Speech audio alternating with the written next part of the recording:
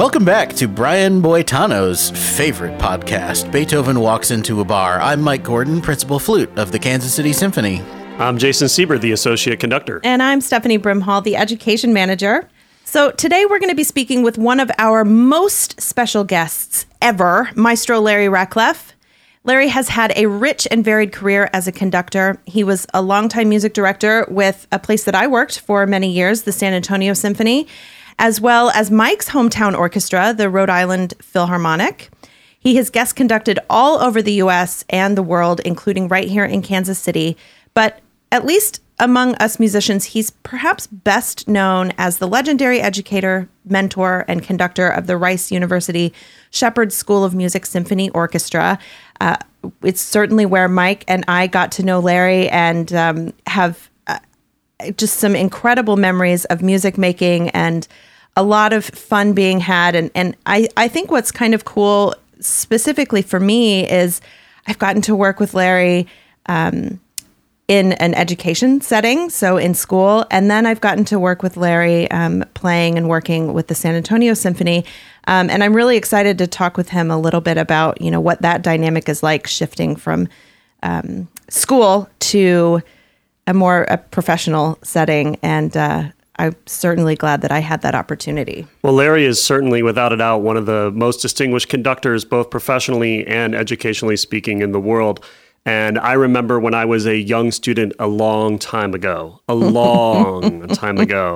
I had the privilege of doing a couple conducting workshops through the League of American Orchestras. Then it was the American Symphony Orchestra League with Larry. And not only did I learn a lot from him, being able to watch him with each individual student was just remarkable. I learned so much in those few short day periods. I really wanted to study with Larry at Rice. Unfortunately, when I was in the process of going to grad schools, Larry had no openings because he's very much in demand and he only has 3 openings at a time at Rice and everyone was returning the following year. But I'm so glad that we get the opportunity to talk to him again. And maybe I'll go back to school one of these days and study with him because that would be quite an honor. Quite an honor to learn from one of the masters of our trade. Well, Larry's impact on the landscape of music here in the United States truly cannot be overstated. And, when he's been here in Kansas City to conduct, it's not like any other guest conductor experience, really. It's like our old friend has come to town. He knows practically everyone in this orchestra, either because they were a student at Rice or worked with him at Michigan or somewhere else. So it's an incredible experience. I remember a whole bunch of us had dinner together a couple of times when he was here. I mean, just always amazing to reconnect. And for me personally, he has been a friend and a teacher and a mentor of mine, for as long as I can remember. And I still can remember now, the first time we met would have been at my audition for Rice University. And he came in and I remembered, having seen him conduct the Rhode Island Philharmonic as a kid. And, he and everyone there was just so welcoming. But I have so many special memories, pieces that we played together. Actually, Stephanie and I both played with Larry. The first time I ever played the original 13-player version of Appalachian Spring, which is still one of my favorite pieces.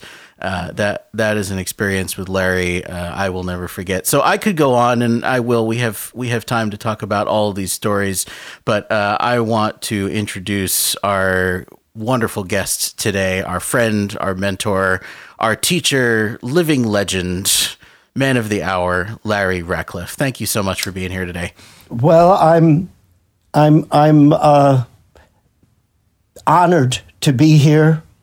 I am extraordinarily embarrassed by all of these way too lovely comments and remarks, which really proves only one thing, that if you're old enough, you might just have the privilege to have an impact in some small way. So thank you so much, each of you, for inviting me to Kansas City, so to speak.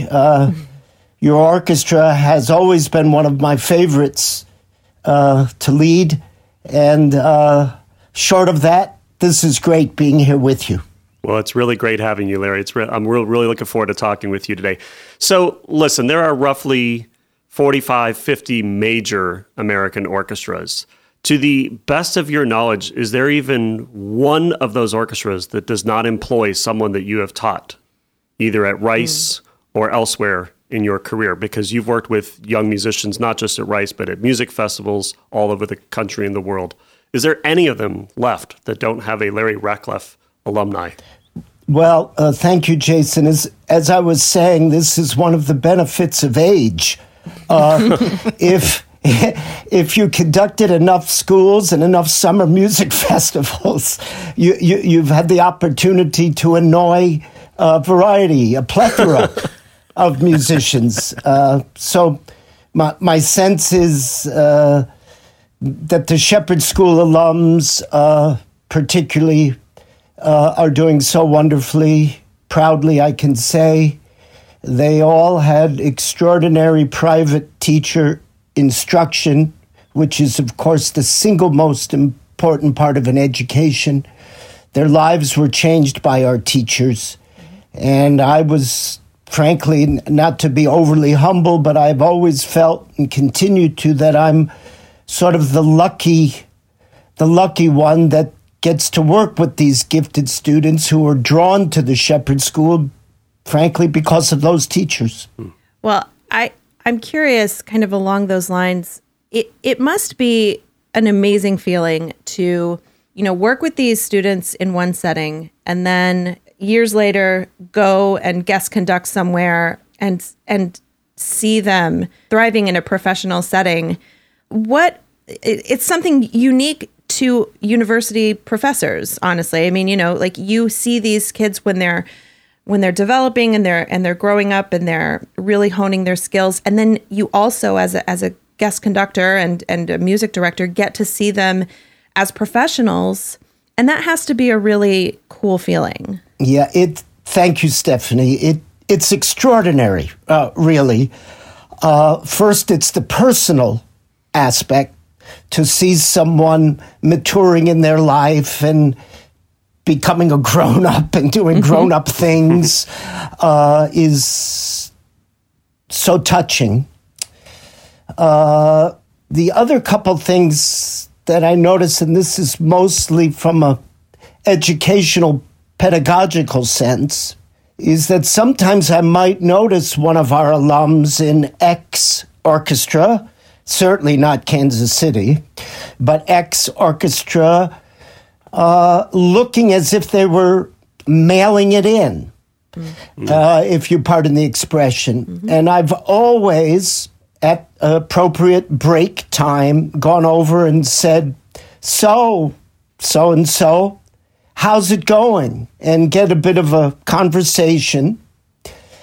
And I might say, you look a little differently to me, but not in ways I wanted to see as you've progressed. Well, I'm very busy. I've got 11 children now. I practice 4 minutes a day. And I always say, I don't doubt any of that. And those are wonderful accomplishments. But don't be afraid to recall why it was you fell in love with this thing in the first place. And the more you can learn about yourself by keeping your professional, artistic, if you will, commitment intact the best you can. I mean, no doubt your life has become very complicated. I want you to be mindful of that.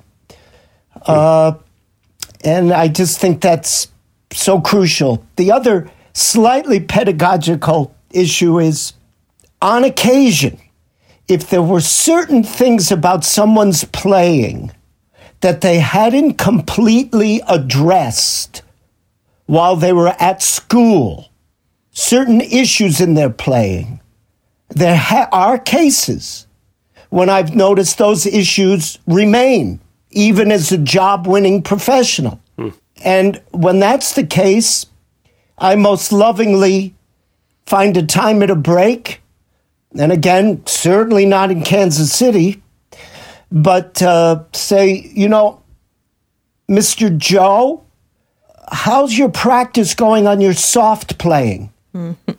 Because I remember while you were in school, that was a big issue for you. And I certainly wouldn't say, and I notice that now too, I will sort of leave it at that and leave that thought in the cosmos in the most caring, loving way, because I feel like all of you tadpoles are still on the trajectory, as am I hope. And we need to be reminding each other when we can, in a safe way, that we are responsible independently of the trajectory. When you don't have necessarily Miss Bicey sitting next to Mr. Gordon in Kansas City, reminding him of a few things, but we hope that he continues to hear her voice in his head as a reminder. So, in addition to the immense joy of seeing people on their way in their lives with new lives as professional musicians and grown-ups, I feel I still have a slightly added parenthetical job, which is to perhaps remind them safely of a few of these things, subtly, I hope. Well, and I think that one of the reasons that you're able to do that is the environment that you create in school. And there's such a level of trust, and your students value your opinion so much that I think it says a lot about you that you can go on and 10 or 15 years later see them and be able to address that and it be received in a way that's out of nothing but love and appreciation. And that's certainly a credit to you. Well, thank you, Stephanie, for saying that. I, as you probably know by now, conductors actually don't make any sounds. Jason says that often, yes. Yeah. At least we shouldn't. Yes, right. And so it's easy to create an atmosphere of wonder when the room is so full of talent and so full of positive spirit. I've always felt,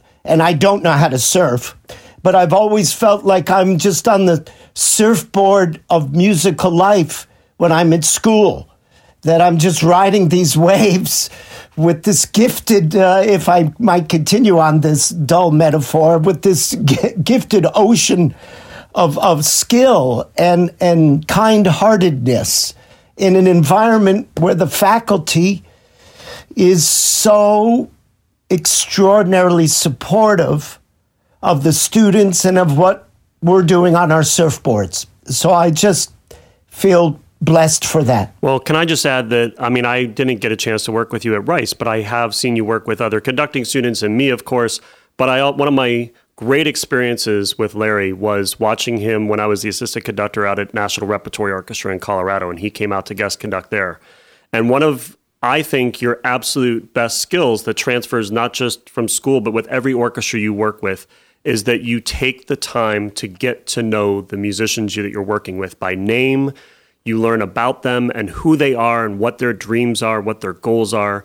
And I think you leave everyone with this feeling of this is a communal activity. And I think that's such an important lesson for all conductors to learn is that, some people get up there, and especially young conductors, I could say this now because I'm no longer a young conductor, I'm a middle-aged conductor.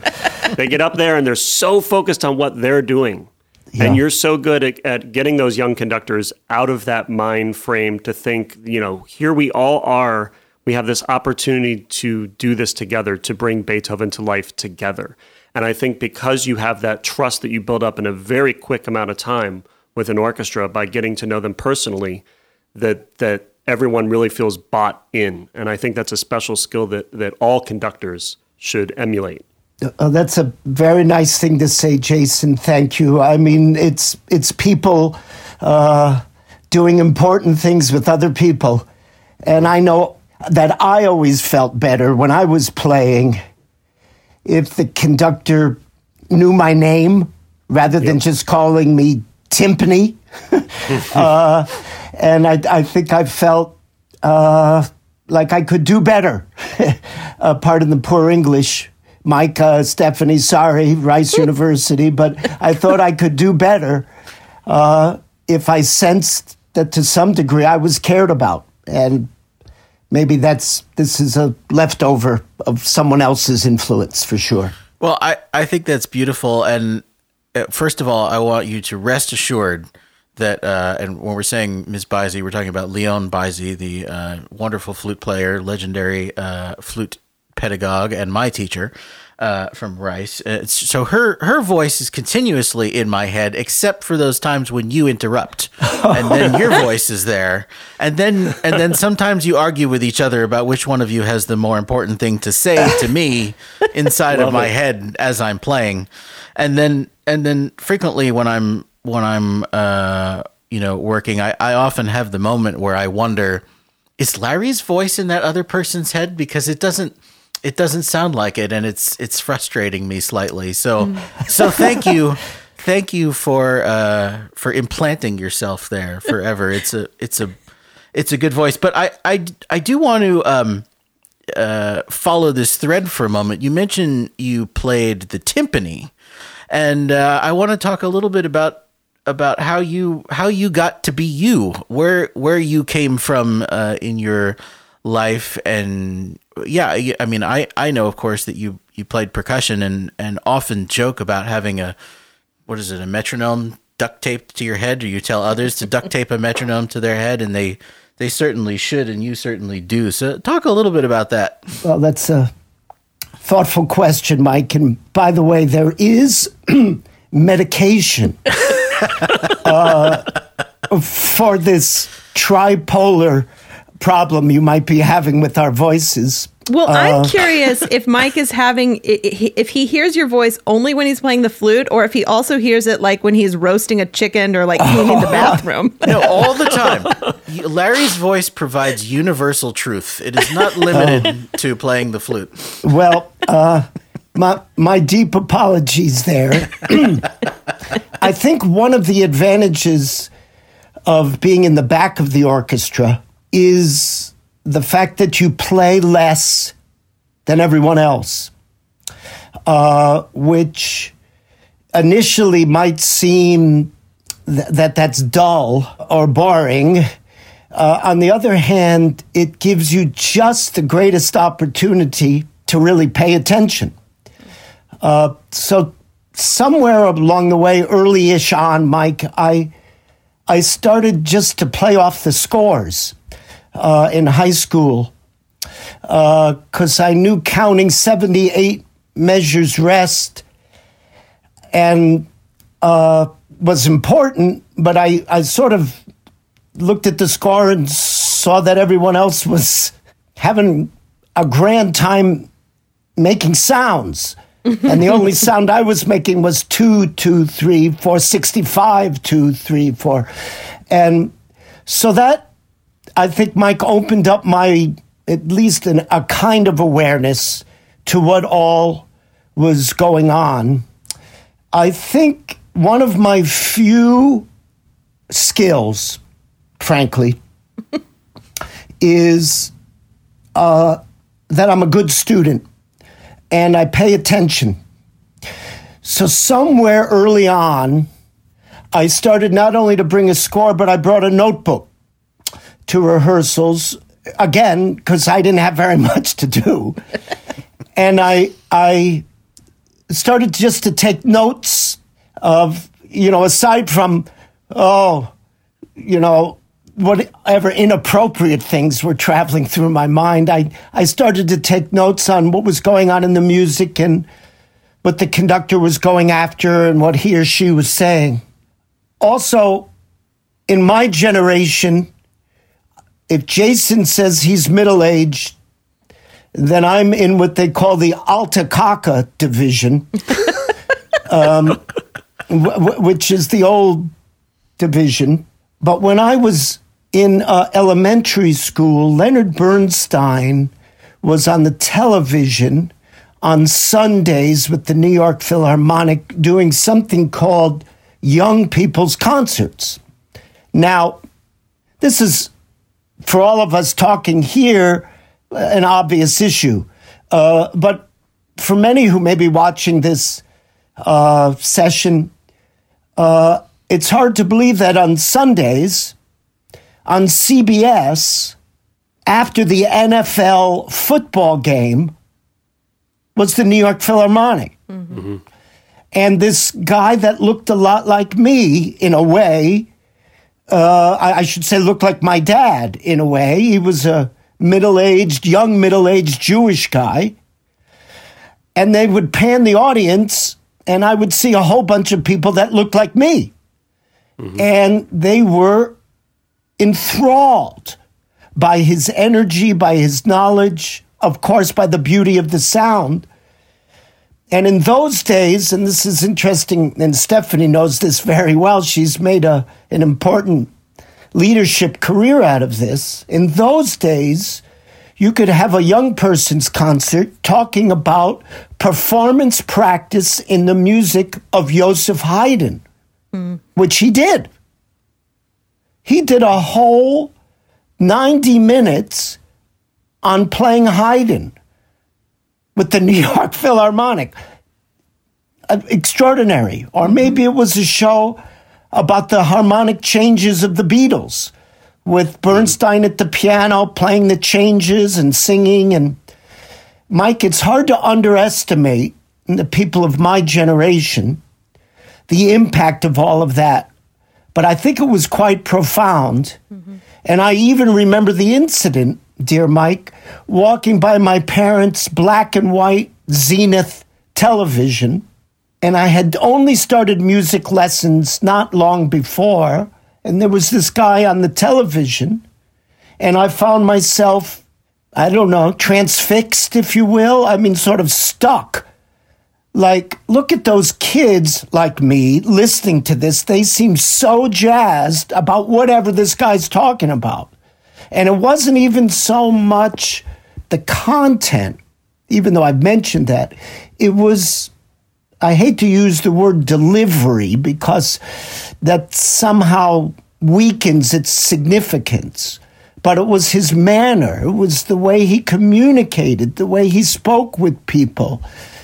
The people being the kids in the audience. And the relationship that seemed to happen when he would turn around and conduct those folks. So somewhere along the way, Mike, in middle school, I just, started conducting. And, there was one day when the band director was ill or absent. And I didn't go to a particularly significant public school system for music, and they never hired a substitute. So I don't have to tell you all, you can use your imagination. And by then I had joined the local youth orchestra, and I took a glockenspiel mallet, and I stood up there and I started conducting whatever it was. Some, no doubtedly, some march, the Thunderer or something. And there was something about that felt wonderful. Like so many of you, of the plural you out there, I really had no musical influence. My grandmother was a pianist, but the environment in the house and my parents had no music, had no art, really. I mean, they owned a shoe store. They were nearly middle class, but not quite, Jewish merchants selling shoes. And I think I was just always good in the back, whether it was timpani, percussion, paying attention, or sitting at the shoe store in the back after school, watching my parents sell ladies' shoes. But all of that does something, I suspect, for your imagination. And I guess to whatever boring degree, Mike, that's how it got started anyway. I love that you brought up the impact that Bernstein's Young People's Concerts had on you. And I think that that's something, it's certainly something that I think about, and I know that Jason thinks about a lot because Jason conducts all of our concerts for youth. I think it's something that Jason and I certainly work on, and I'm glad that you said it, that I think we greatly underappreciate what kids will like. There's a certain element, or there has been a tradition of playing down to kids, kind of dumbing down our art form so that kids will like it. And certainly in Bernstein's time, that wasn't the case. I mean, talking about, that you could sit and for 90 minutes play and talk about the music of Haydn and keep kids engaged. If you say that now, and it would be like, well, how, no, we would never do that. They need to hear Star Wars and they need to hear movie music. And it's something that Jason and I work on. I think you're absolutely right. It's a lot just in the delivery. I mean, we as adults teach kids what they are, think that we need to teach kids what they're supposed to think, and really don't allow kids to think for themselves in a lot of cases. Thank you, Stephanie. The analogy might be, if we did only this talking down, wouldn't our English teachers be giving the kids comic books rather than Shakespeare? Absolutely. So what's the difference? Right. And it's more complicated now, of course, than during Bernstein's younger time, with internet and more distractions, et cetera, et cetera, et cetera. But we are the tastemakers for our audience, for our children, for each other. And nothing wrong with Star Wars. I mean, no, absolutely not. I've seen them all, and nothing wrong with John Williams. He's as good as it gets. But like you say, Steph, how do we deliver it? How do we use Beethoven as part of the concert with John Williams so that there's a connection between thematic development and how you listen to the sounds, and that the human condition is a limitless one, I believe. So this is great. This leads me to another thought I had. You really, at Rice, and wherever you go, but especially Rice, because that's worked the most intimately with a single group of students at a time.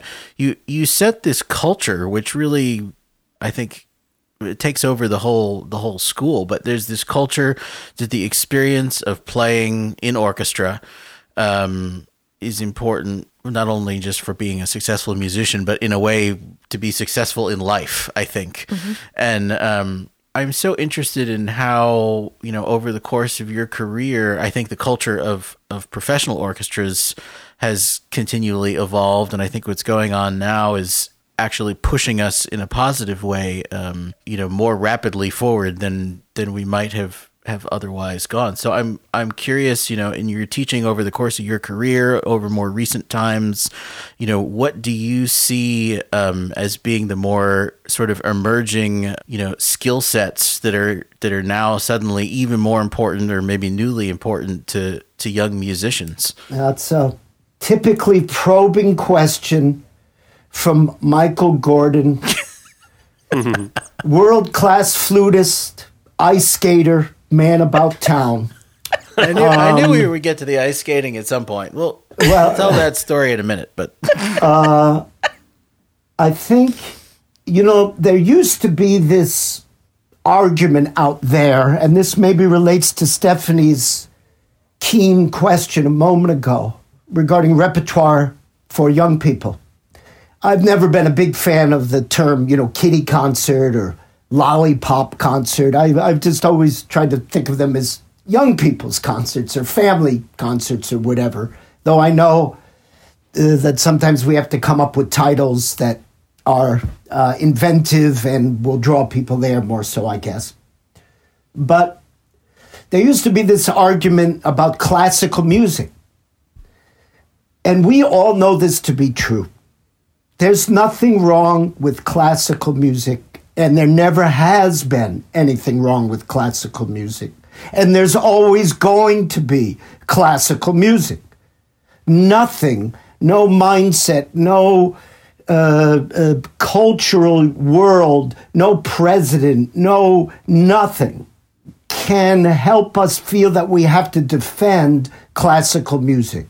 Mm-hmm. Now, we might have to defend or consider out of the box how we present it at times, given the ever-changing generations, given the ever-changing world. And I think, Mike, you're probably referencing, of course, this sort of COVID universe. But it's true that we do have to, as classical musicians or presenters or educational folk or young artists, whatever, we do have to find ways to connect and be accessible without any element of dumbing down or apologizing for classical music. Now, if that means that we need to have a film playing while we perform the Holst Planets that presents the great space discovery, so be it. If we need to have in the lobby some of the most beautiful Impressionist paintings from our local museum, just in the lobby for people to get a taste for a concert that has La Mer, wonderful. If we need to talk to the audience before we're playing any piece, it just doesn't have to be a piece that was written 2 hours ago. I mean, it could be Beethoven's First Symphony. We should do that.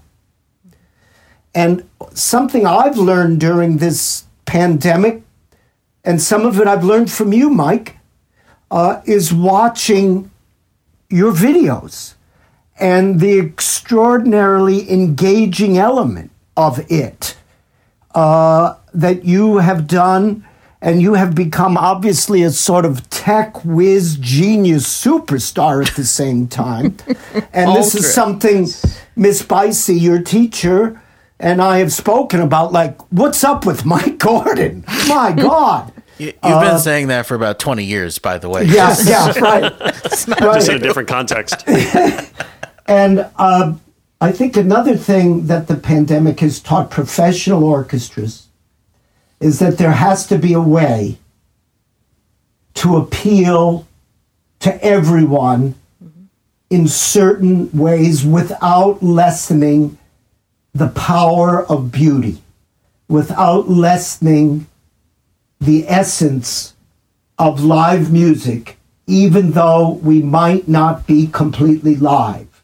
And I think this is something we're going to use. I mean, even this event, pluses and minuses, I mean, to have all of us together talking, I mean, would have certainly cost at least one airplane ticket and a night or two in one of your beautiful hotels. Mm-hmm. Now, we could save money and have us all together and have people listening. I suspect there must be someone listening to this besides Mike's besides mom. us. We have 3 listeners, Larry. Okay. 3. Okay. 2. That's wonderful. 2 are Stephanie's children. Yes. One is Mike's mom. You know, that's great. But I do think with every challenge brings opportunity for creative thought. And I know this first semester at Shepherd, at Rice, we did not meet as an orchestra. It was a chamber music only school in person with probably about 75% or so of the students in person. Understandably, there's a continued challenge with international students, but they provided chamber music opportunities, if you can believe it, for the online students. Sure. Taught by the best. I mean, Jackie Parker, John Kimura Parker did string piano chamber music. Ben Kamens, our great bassoon teacher of your principal bassoonist, for example, did the wind chamber music online. But this next term, we've created 4 28-member chamber orchestras. Oh, cool. Wow. They will be, of course, socially distanced and masked and with blowers, so we can only rehearse 55 minutes in the blowers, clean the room out. They've changed everything. They've extended the stage, so there's more room for all of us. The students are tested weekly at Rice University. Wow. Faculty twice a week. And I will be able to go in masked and do these programs over the semester, as we say, God willing. That is, if we all stay well, the students and the faculty and the environment. So you make the most out of what's given to you with your own, hopefully, creative conspiracy with others who can put their minds together. I think that's awesome. And I'm so glad that you spoke about what your plans were, because everybody is doing something different. And I'm so glad that your students and your faculty are going to get back to some semblance of normalcy, which is really important to those young performers for sure. There's no doubt that there isn't anything more important than the safety. Sure. I don't know that there's even anything in second place. But for a school like ours, where a certain number of students come to get learned and educated to do what the members of the Kansas City Symphony are doing, we had to find some way for them to get engaged somehow with wonderful repertoire. Even though it isn't Bruckner, Mahler, Strauss, there's other good, great repertoire that can help them. And I try to look at this period as a transition back to the good old days. And maybe the good old days will be even better now because of what we've all endured. Sure. So I'm curious, thinking about things that we need to adapt to, and maybe Jason and Mike can weigh in on this as well. But having worked in a professional setting now for, Lord, I'm middle-aged now too, Jason, look at this. But, there are things that you are taught in a conservatory setting, primarily music, your performance related, but there are so many other things that are important in having and retaining a job in a professional orchestra. And a lot of that stuff isn't, it might be taught in your private, in your private lesson weekly, just one-on-one with your teacher, but kind of seeing as how music is evolving and the orchestra setting is evolving, are there things you feel like should be taught in a more like official capacity in the university? And I'm talking about things like public speaking. I mean, being able to actually sit down and engage with somebody is something that you have to learn how to do, or resume writing, things like that, just from all of your perspectives, are there things that students should be learning how to do that we're not really teaching them in school? Stephanie, thank you for that question. Since the time that you and Mike commenced, I would say about 15 years ago, give or take, our new dean, who's been with us 18 years, instituted a whole phylum of classes called career development classes. Oh, very cool. And put in charge of it Janet Rarick, who two of you know was a wind chamber music coach, professional oboist, and brilliant mind. And the classes include things like performance on stage, resume writing, presentation, what to do after I'm done at school. These are the topics. They're semester-long classes. That's so cool. Et cetera, et cetera. How to interview for a university position. And these classes are electives in the graduate school, Shepherd School.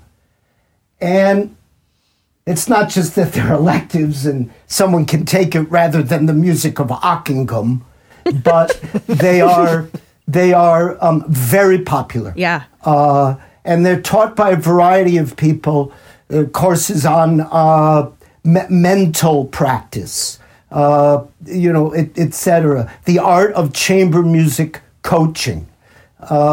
All of the things, or most all of the things that I think you're referencing, absolutely, are absolutely necessities, and I'm happy, proud to say that we're doing that, and have been for a while. But I truly do wish it was happening while you guys were there.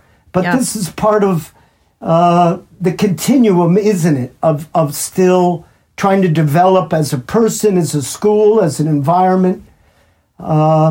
And of course, during all of this challenging issues that have gone up, I'm proud and happy to say diversity committees have finally been created within the Shepherd School of current faculty, students of color, graduate students of color, and finally Larry Ratcliffe finally is starting to do the BIPOC repertoire that I should have been doing for 35, 40 years. My bad. I'm doing it now. Sure. So we're all trying to get our acts together before it's too late. That's great. Larry, I don't want to completely shift gears here, but just a little bit ago, we were talking about Mike Gordon and figure skating. Do you have a story or something to tell us? Well, our listeners want to know. What is the story about Mike? Well, I'm going to sit down and tell you about it. Are you going to grab a pipe and a glass of whiskey? We might need to make this a separate episode, but go ahead. Yes. I'll just do it briefly. And I can't remember. I think Mike told me sort of angularly about it. Or maybe it was the principal flute. Yes, it was the principal flute of Rhode Island Philharmonic, a wonderful woman called Susan Thomas. And I was back there for one of my concert weeks. And I said, there's this very gifted, young, somewhat unusual flute student from Rhode Island. And she said, "Oh, you must mean Mike Gordon." I said, "Yeah." She said, "Did you know that he was a championship ice skater?" No, I didn't know that. Mike never told me, nor knowing him, would he have? And I was astonished. And I think when I went back to Houston the next week, Jason, and I saw Mike, I said, Sue Thomas sends her best, and Mike, of course, said very kind and loving, wonderful things about Susan, which is true. She's a great flutist, and I suspect a good teacher. I said, she mentioned off the cuff that you've done some ice skating. And I said, but Mike, you don't actually look like, your standard ice skater at the time. He said, well, it's about the legs. I remember this conversation. He says it's about having strong legs. And that's what, elevates you. And so that might have something to do with this Brian Boitano reference, but I now pass this back to Michael Gordon. Oh, He's crying. He might have to gather himself. Yeah, I'm gonna need Tim to help me out here in the post. But oh my god, it's hilarious. Okay, here we go. Yes, well, to the best of my recollection, and this was a long time ago, this story is absolutely accurate. And of course, I studied for a few years with Susan Thomas back in Rhode Island, and so she knew me. And one of the things everyone should know about Larry is that once it happens that he learns something interesting about you, such as this, he will never let you or anyone else forget it, no matter the context. And I have vivid recollections of receiving loving and yet truthful and also specific suggestions in open, symphony or chamber orchestra rehearsals regarding my performance that would be ever so cleverly spiced with a figure skating reference of sorts, such as, could you please lead your section with your toe picks here, Michael? Or I love that you're playing this softly, but could you be less icy? All things of that manner. So yes, it's a true story. I did used to figure skate, and in fact, I can't recall if I've told this story on the podcast before, but very early on in my Kansas City Symphony tenure, we were actually invited to there's an outdoor ice terrace, Larry, at a shopping mall downtown here in Kansas City, the Crown Center Ice Terrace. And we were invited there to come skating at 6:00 in the morning because it was the holidays and Good Morning America was doing a feature on Kansas City. And some of our brass players were going to be there to play, and they invited anyone else to come and skate. So it looked as if people in Kansas City just routinely went skating at 6:00 on a Monday morning.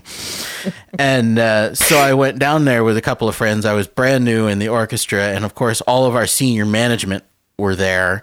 And out comes the new principal flute, whirling around. And everyone's doing triple axels. Yeah, everyone's looking at, and Larry, you beautifully and lovingly and elegantly described my physique in contrast to the typical figure skater. But of course, I'm comfortable enough to say that, watching a short, fat, balding flute player skate is not a normal thing to have happen. So, well, I can say that in those days you might have been short, you were not fat, and you were not balding, but you could really play the flute, and you were a wonderful guy in spite of some of these emotional problems that you continue to have. I love it. Well, we could sit here and do this for a couple hours more, and we may have to have a sequel, or perhaps make this somewhat of a trilogy over the course of Beethoven Walks into a Bar as this podcast continues. Although I don't know, they may cancel us after me telling this figure skating story. I have no idea. But here on the podcast, and I don't know that I've warned you about this. In fact, I'm pretty sure that I didn't. We always ask two questions, which are required. They're in the bylaws, and there was a writer in your contract. It's in very fine print, so that it's hard to see. But these two questions are absolutely vital, and we are not allowed by law to end the show without asking them. So first, we call this Beethoven Walks into a Bar for a reason. So the first question is, what is your favorite beverage of choice, whether it be alcoholic, non-alcoholic, coffee, water, juice, bourbon?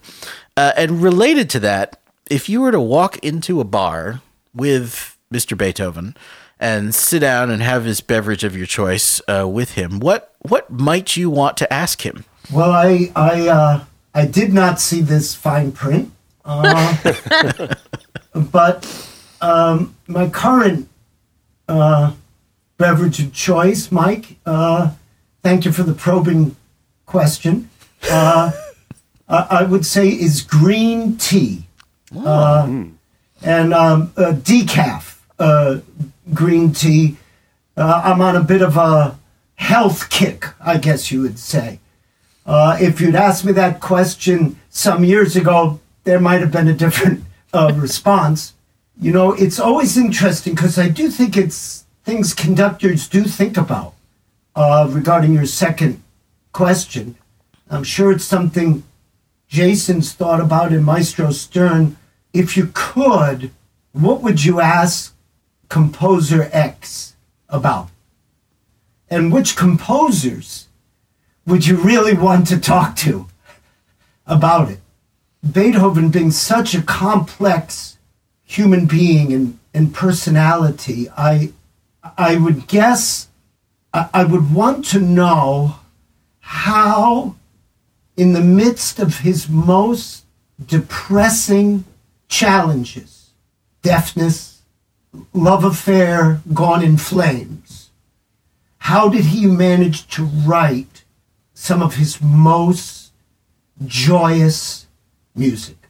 How could a Beethoven Eighth Symphony exist in the midst of the end of the beloved affair, the dearly beloved, and in the throes of his total inability to really hear outside noises or sounds? It's a great answer. It's a great answer. Great question. Well, Larry, it has been such a pleasure and honor to speak with you today, and it's great to see you again.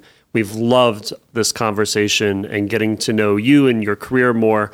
One other thing we like to do at the end of each episode is recommend some listening for our 3 listeners, for Stephanie's children and Mike's mom. And, so I'm going to start it off, if you guys don't mind. We're actually recording this episode the day after the riots that overtook the U.S. Capitol building. And so yesterday was a very tough day for our country, a very dark and sad day. And anytime we have a moment of darkness like that, I like to turn to music as a source of comfort and peace. And so I found myself late last night in the wee hours of the morning so that I could fall asleep, finding some great music to listen to. And one of those things I listened to was the Dona Nobis Pacem from Bach's B minor Mass, which is 4 of the most glorious minutes of music ever written.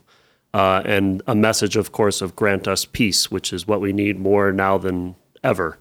So I listened to probably 3 or 4 different versions of it last night before I went to bed. And of course, my favorite version is probably always going to involve John Elliott Gardner. I just think he's a master of Bach and many things. So I encourage you to find the YouTube link of him conducting this glorious last movement of the B minor Mass, one of the great achievements in Western civilization. Mike, what do you have? Well, in a professional orchestra, we prepare a program, for a subscription weekend, in a few days. And in school, that process happens not necessarily in that many more hours, actually, but it's spread out often over the course of, a month or so. And so you really live with a piece of music for a long time, and then you generally just perform it once. And so those become really landmark concerts for a young person. And I was fortunate enough to have many of those with Larry, but one that always sticks out to me was La Mer. And the first time I played Debussy's La Mer was with you, Larry, and subsequently, every time I play it, that's where I go back to in my head, was playing it with you, learning that piece from you, whatever year that would have been in my time at Rice. So I'm going to recommend La Mer today, speaking of joyous and beautiful music, because it's some of my favorite music to play. It brings back really, really special memories for me. And speaking of Mr. Bernstein, as we did before, I found a wonderful recording of his La Mer. It's on YouTube with, of course, the New York Philharmonic, and we'll put the link in the show notes. So I actually also went back to my Rice days and also my San Antonio Symphony days. But the first time I ever played Prokofiev's Romeo and Juliet was with Larry and the Shepherd Orchestra. And it remains in my top 3 music, not just to play, but also to listen to of all time. It's an incredible collection of music from the ballet, Romeo and Juliet. And I just remember, I can so vividly remember Larry's face in The Death of Tybalt when you get to the end and we have the 12, or how many, is it 12? 13. 13. I think it's 13. Yeah. And just like, it was so intense, and just, it's one of the great joys of performing with Larry is he's so incredibly invested in what's happening on stage, and you're not making any sound, but you are causing the sounds that come out of the orchestra, just in your involvement and enthusiasm. And so I'm including a recording of Prokofiev's Romeo and Juliet, something I still adore to listen to and perform when I can these days. Well, you may remember way back in episode 2, we talked about composer Adam Schoenberg, but hadn't yet figured out how to incorporate guests into the podcast. Well, next week, we get the opportunity to chat with him about his current orchestral, film and TV projects, recording with the Kansas City Symphony, and most importantly, aged tequila, next week on Beethoven Walks into a Bar.